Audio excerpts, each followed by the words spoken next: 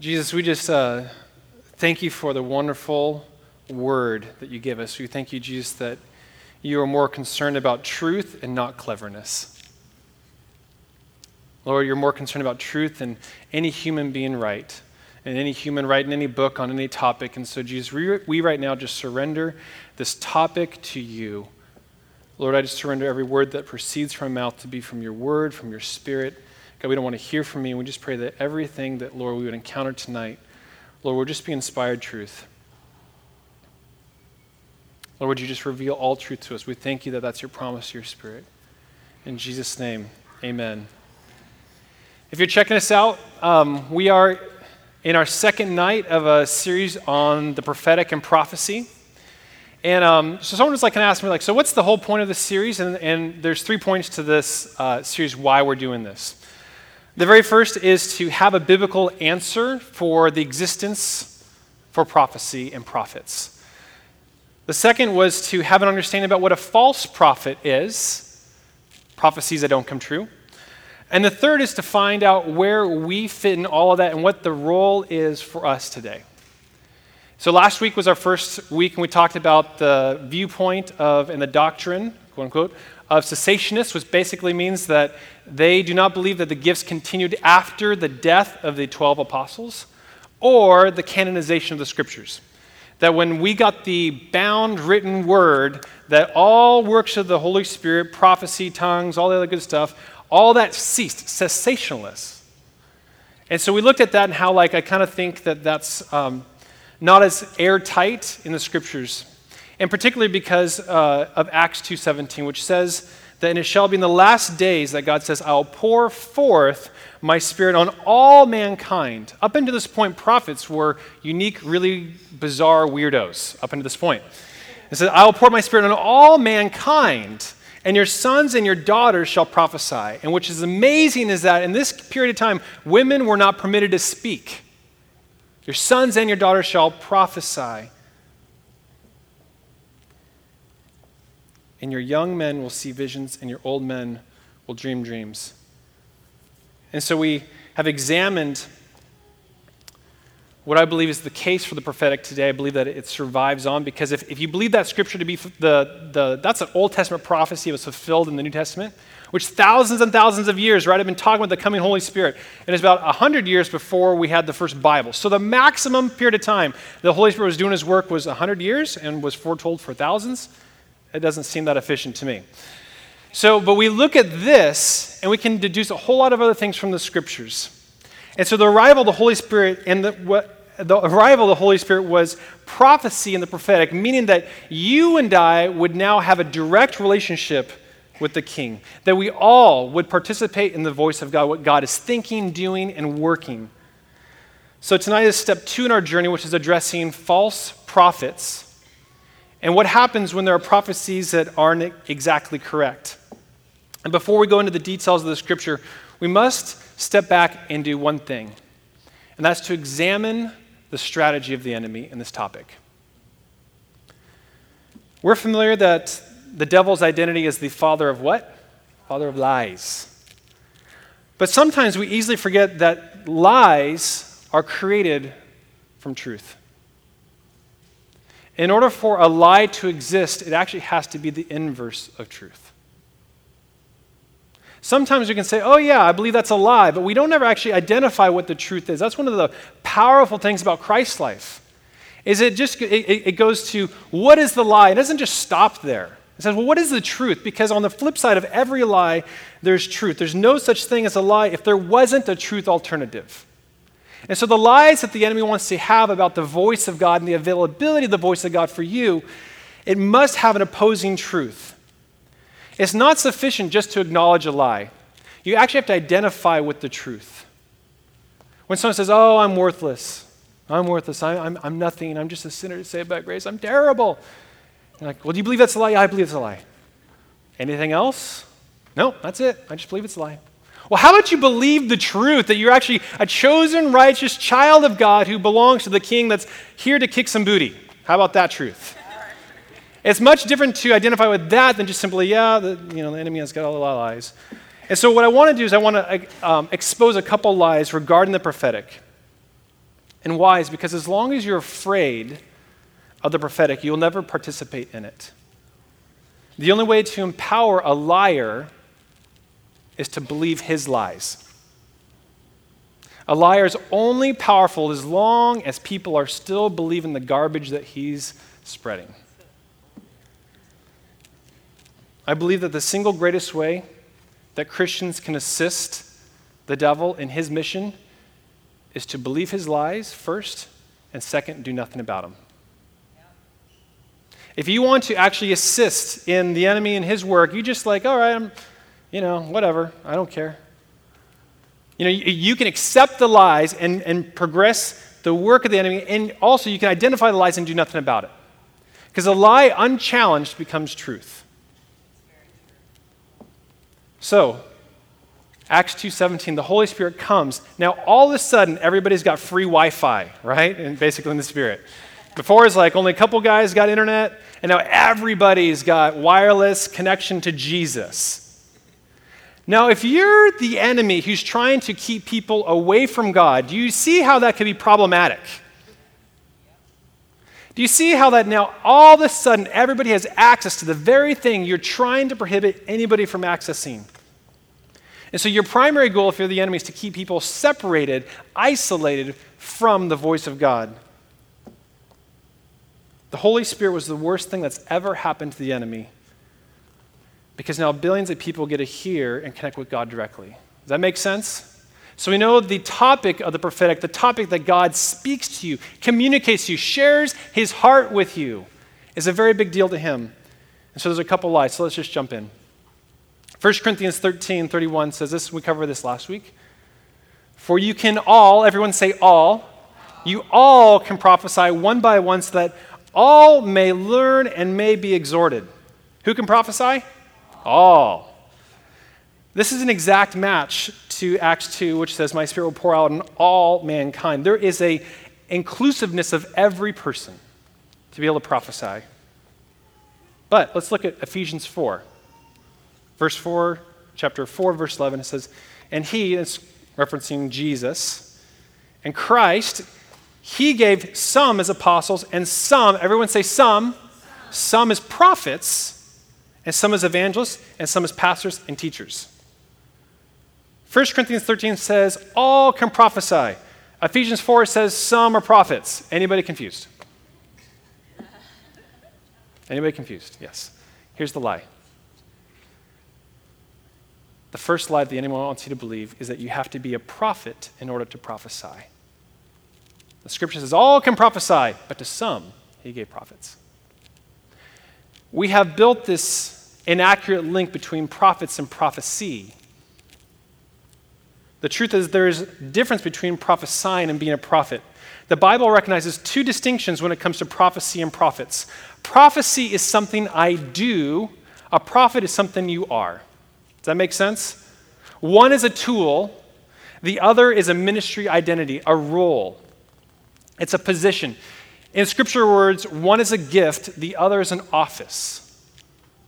To prophesy is a gift, to be a prophet is an office. Think of it this way. Leadership, strength, passion, ability to command people, that's like a gifting, right? The presidency is an office. It's a place of authority in which you rule from. So everyone can prophesy, but not everyone who prophesies is a prophet. Paul prophesied all the time. And who did he identify himself as? An apostle. But he prophesied all the time.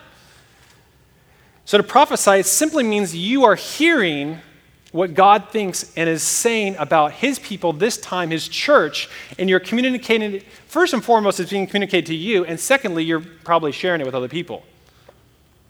That is what prophecy is that you are connected to the voice of God. You don't need to be a prophet to be connected to Jesus. Jesus says, my sheep will hear my voice. Not my sheep can hear my voice, or possibly will, or really, really beg to hear my voice. My sheep will hear my voice. So just because you can prophesy a lot, maybe you're like, I can prophesy all day long. I can prophesy you under the table, and you're like, I'm all about it. Just because you have a great gift in prophecy, and just because you have a whole lot of people that will listen to you, that does not make you a prophet in the church either. What's the difference between someone who prophesies and a prophet? You become a prophet when your prophetic gifting comes under authority. You become a prophet when your prophetic gifting to prophesy comes under authority. Remember the office of a prophet, Ephesians 4, we just read it? There's a concept of the fivefold ministry, which there are 5 offices, ministry roles that Jesus gave: apostle, prophet, pastor, teacher, evangelist. 5. So the office of a prophet is in mutual submission to the apostle, to the teacher, to the evangelist. And it says that this is the gift that Jesus gave to the church for the building up a church. This is the single greatest scripture reference, which we'll get into another time, where Jesus says, how I build the church to make it perfect for my return is going to come through these 5 roles. And he references the office of a prophet, because all the rest of the scripture says all people can prophesy. Why? Is that your gift in prophecy is not what makes you a prophet. It's that other people in authority have authorized you as a leader in your gifting. The 5-fold in the prophet is to build up each people. It's more like you're the phone man if you're the prophet in like an organized body. You're like hooking up people's phones, right? You're like, hey, Jesus says all can prophesy, you can hear the voice of God. I don't hear the voice of God. Well, let's fix that. Let's pray. And they are specifically gifted to help equip you hear from God directly. Because God abolished middlemen at the cross, right? Old Testament, you had to go to one guy who heard from God. That guy must have been really busy. And so Jesus said, I'm kind of over that. I'm tired of hearing that one guy. I want to hear from everybody. And so what a prophet does, the office of a prophet, is in a body, in a church, in a community, in a region, whatever. His job is to be in authority with a teacher, with an apostle, with an evangelist, with all these people in authority, and he's able to hook up people's phones, hook up people's giftings. And they also have words, they have direction, they have vision for maybe bodies as well.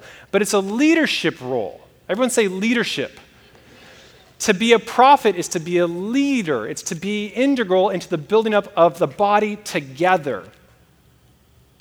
Next week, I'll probably talk about the significance of these lone wolf prophets out in the wilderness and the crazy importance of a prophet being integrated in a body in mutual authority and submission.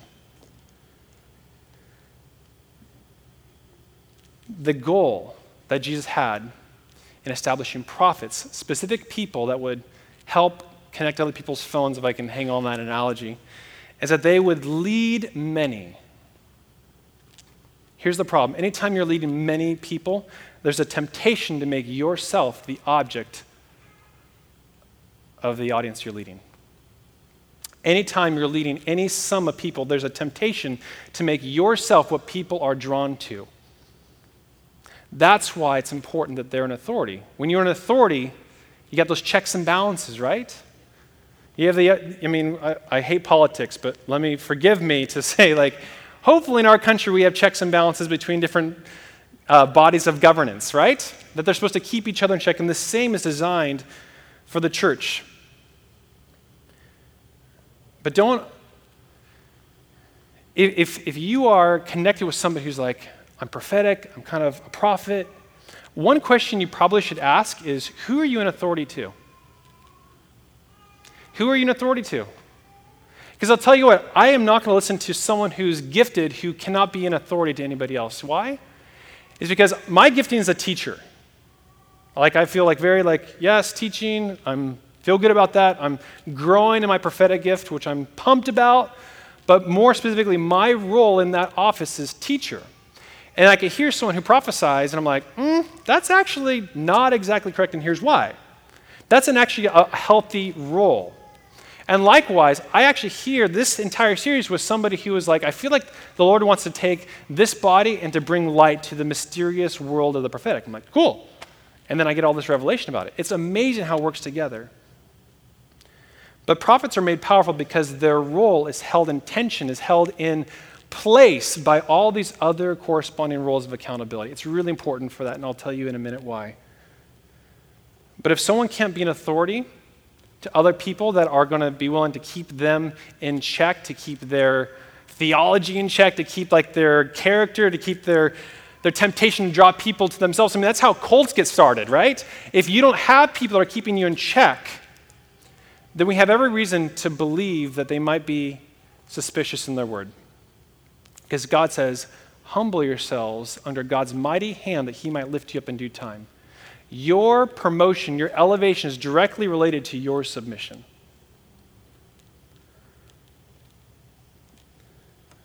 So don't let the fear, if you're like, I'd love to prophesy, but don't let the fear of like, well, I'm not a prophet. I don't want to prophesy because I don't be a prophet. Don't link those two, okay? Is that clear in the scriptures?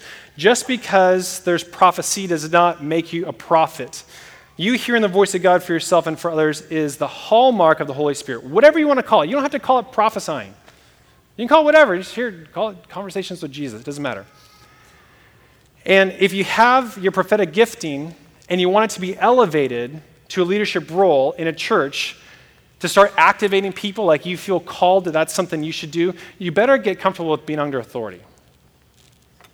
Is that kosher? Is that good?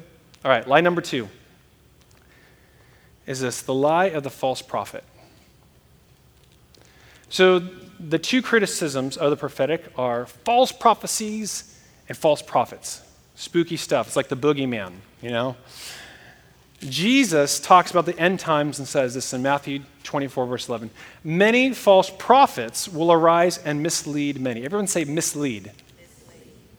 There's a huge segment of the church that reads this passage and a couple others that are similar, and basically what they hear is that in the last days, all prophets will be false. When they read that in the last days, many false prophets will arise and mislead many, they think in the last days, all prophets will be false. If Jesus wanted to say that, he just would have said that. And so there's a huge segment that's different that if anyone false prophesies, they believe then they're a false prophet. The safest thing for most Christians to do who are afraid of false prophets is to just reject all prophecy. If you are fearful of false prophets, the easiest way that you can never be tricked by a false prophet is just to abandon the whole idea of prophecy altogether. The Pharisees did this, right? The Pharisees were terrified of the work of the devil, and so they looked at everything that Jesus did, and they're like, it's the work of the devil. I don't think that worked out too well for them, just my thinking on there. But it's easy to miss the truth in Jesus' warning there, right? He says, in the last days, many false prophets will arise. How many know you can't have a counterfeit $100 bill without a real $100 bill? If I started to counterfeit $7 bills, would anybody believe him? Mm-mm. So when we read Jesus' warning, we actually can take a little bit of kernel of truth that there has to be something as a real prophet in order to be a false prophet. There actually has to be something called false prophecy. There has to be something called real prophecy in order for there to be false prophecy. And one of the greatest outpourings that we see, the first mention, the hallmark of the Holy Spirit is prophecy. People who are so paranoid of false prophets and false prophecy, you know what you should ask them? You should ask them, wow, totally get it. Tell me the last true prophetic word you heard or the last prophet you met. Any? Hello? One? No? Not? None? Okay. So how do you have a false prophet? How do you know it's a false prophet, a false prophecy without any knowledge and experience of the true? So here's the fear that most people have of the prophetic is, what if I prophesy and I get it wrong? I think many people are like, okay, prophecies for all, but that's pretty intense to say I'm hearing from God. I might just pass on that because I don't want to be wrong. And just because you prophesy inaccurately does not make you a false prophet. You can have a prophecy not be accurate and still be okay. It does not make you a false prophet because, remember point number 1, you do not have to be a prophet to prophesy. So what does it mean when you're a Christian and you have the wrong word from God, about God, for God to somebody else? What does that make you? Human. That makes you human. When our little girl, Scarlett, was learning to walk, it's like, all right, Scarlett, it's time to walk. First thing she did was fell on her face. As we are beginning to learn the voice of God, there is experience that takes you to learn. And so it is expected that we are connecting with God, that we're going to have some fuzzy connections. Our antennas are going to be brand new and getting to work. But people are so terrified of it. But you can have the wrong word, but still have the right intention as long as your destination was Jesus.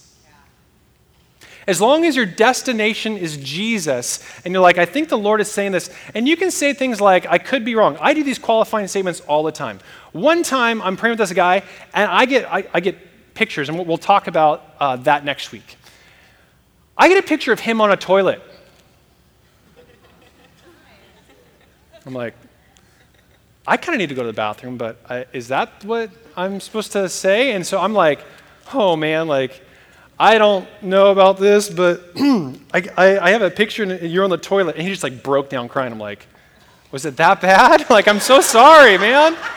Like, forgive me. I heard wrong. And he's like, no. He's like, I literally broke down in tears on the toilet because I didn't know if God was real, if his voice was legit in my life anymore. I'm like, I'm okay with toilets. That's all right. But as long as your destination is the heart of God, is Jesus, if you botch it coming out of your mouth, and if you're totally wrong, but your aim is Jesus all the way, you're going to survive and you're going to be okay. Because prophecy is about slingshotting people closer to the heart of God. And as long as your aim is towards the heart of God, if you get the details wrong, that does not make you a false prophet. It just makes you wrong. It makes you human. It makes you learning. Now, what would be wrong is if you're like, well, thus says the Lord, and you just never clean it up. The most gifted people in prophetic are ones who've actually come back and said, yeah, this one was wrong. And they're not afraid of prophecies being wrong. If you take one thing away tonight about the prophetic, it's this, is that there can be correct prophecy and there can be wrong prophecy, but you being able to know the difference and not throwing the baby out with the bathwater is so important. Because then you won't be so afraid of it. You might actually begin to hear it and receive it and to begin to believe it. 6 years ago, a guy who wrote me an email. He's like, hey, man, I think the Lord is just, saying this. And this is like, we were stressing about kids. I was starting a business, and like, life was terrible. Life was really, really bad. And it was this amazing word about how God is going to give you children at the right time, and he's going to give you a new business, and he's going to take you to the top, and all these different things. I found this word like 2 weeks ago. And it's like, everything is true. I was like, I didn't have the faith at the time that he sent that. God was like, this guy's in here from Jesus. It's like 6 years later. But I saved it for whatever reason. I was like, maybe, once in a million, maybe. And you might be saying, oh, hearing wrong from Jesus? Where's that in the Bible? I'm so glad you asked. And let me tip my hat to Chris Valentin.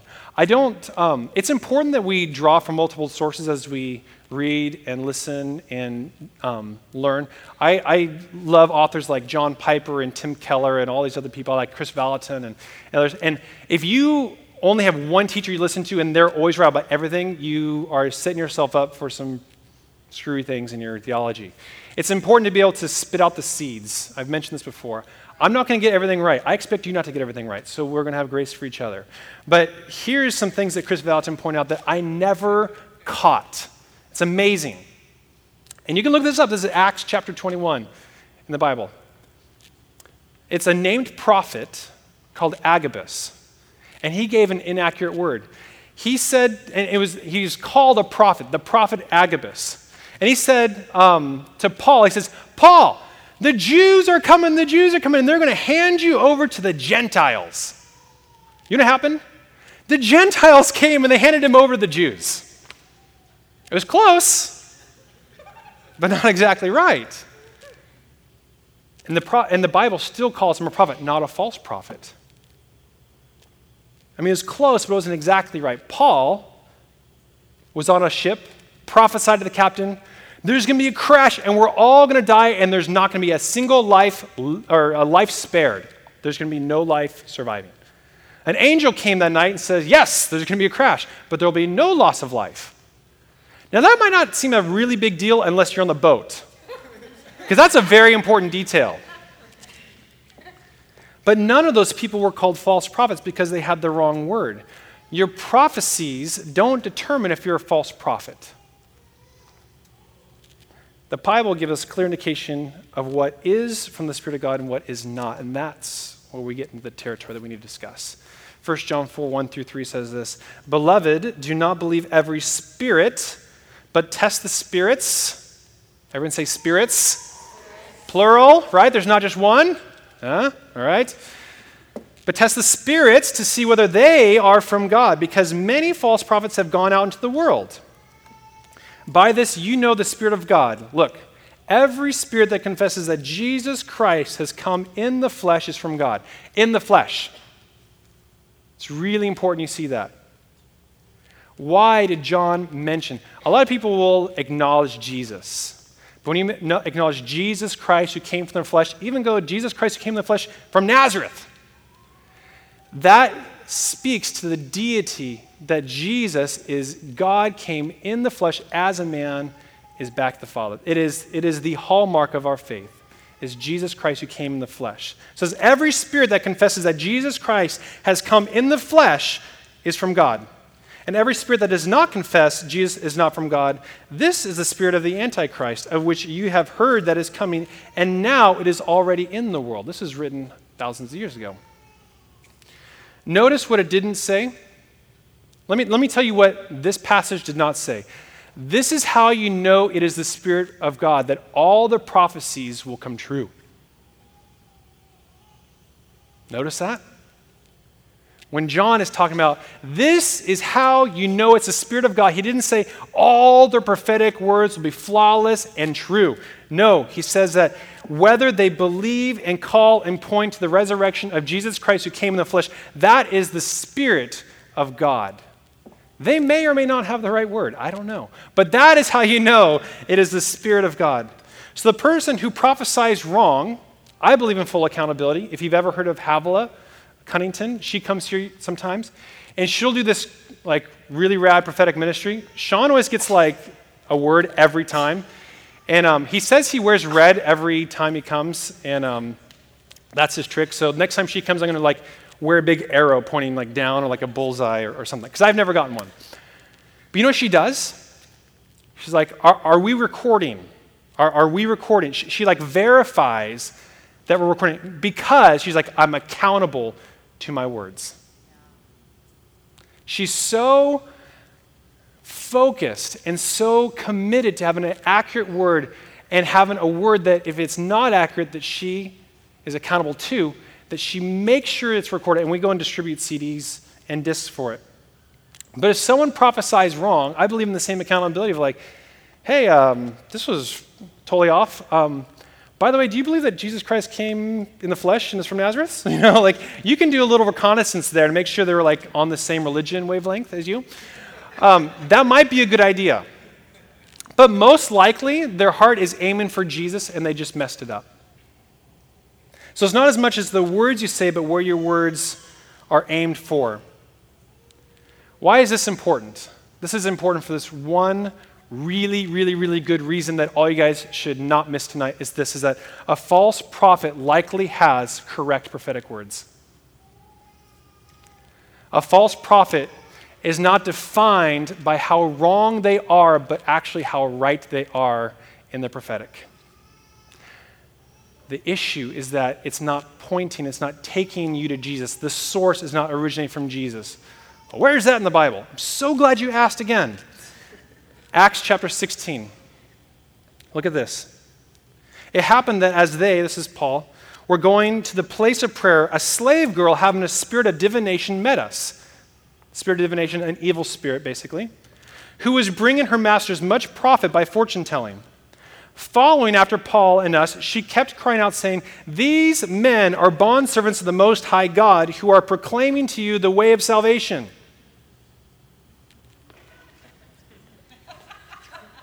You're like, what's wrong with that? Evil spirit saying, "These are the men of Jesus Christ, proclaiming you the truth of salvation." She continued to do this for many days, but Paul was greatly annoyed and turned and said to the spirit, "I command you in the name of Jesus Christ to come out of her." And it came out at that very moment, but when her masters saw their hope of profit was gone, they seized Paul and Silas and dragged them into the marketplace before authorities. So, spirit of divination, an evil spirit, right? She is prophesying that these men are bondservants of the Most High and that they're teaching how to be saved. That's true. Right? An evil spirit is inspiring a true word. What can we learn from that? Is that a false prophet, a false spirit doesn't necessarily lie.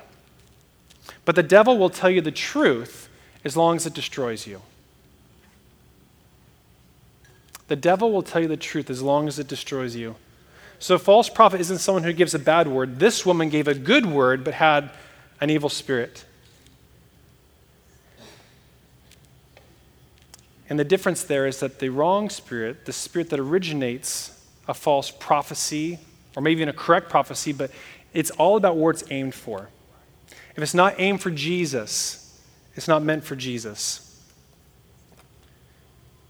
The warning of Jesus was not that some people would give inaccurate prophecies, it's that false prophets would essentially be false leaders and would rise up. And do you remember what it says? I hate to say it, and would mislead people. The warning of Jesus was not whether someone called themselves a prophet, was not whether they had correct or incorrect prophetic words, is that they would rise up and mislead many. A prophet is a leader or an influencer. So false prophet is a false leader or a false influencer. What do? They lead people away from Christ. Usually, remember how I talked about a prophet being in subjection to authority? When you're hearing from Jesus and you're telling like awesome things and having amazing words, it's easy to draw people to yourselves. I tell you the truth that I believe the hallmark of false prophets is people who rise up and draw people to themselves, not to other gods. They're going to use signs, wonders. They'll be able to tell fortunes. That's how we have psychics that can exist and have real stuff. But it's drawing people to themselves. It's the wrong destination. So the right word, but the wrong destination does not make it from Jesus. Let me end with this, is that here's the plan of the devil with all of this, is that he wants to put false prophets in the world to discredit the real ones. The reason we're confused, the reason we're terrified, the reason that we're fearful is because the devil is putting false prophets in the world to discredit the real ones. And since God is moving in true prophecy, the enemy wants to move in false prophecy. Not necessarily inaccurate prophecy, but prophecy that's in the wrong direction.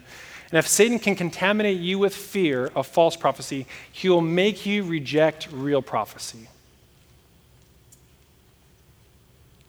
The final lie is that the role of the Old Testament prophet and the role of Old Testament prophecy is the same as the New Testament. When we understand the significance of what Jesus did, because he's saying, I came to fulfill the prophets, right? I did not come to abolish the law of prophets, I came to fulfill them. And then we see this radical new role that I don't know if any of us really have the full grasp of what it's aimed for. So next week, I'm going to teach you guys what the scriptures say for the role, the aim, and actually describe what, if the Lord is desiring to birth that in you, what that sees, or what it seems like, feels like, looks like, sounds like, and hopefully we'll hook up a whole bunch of people's phones. So I love you guys. Thanks for being here tonight.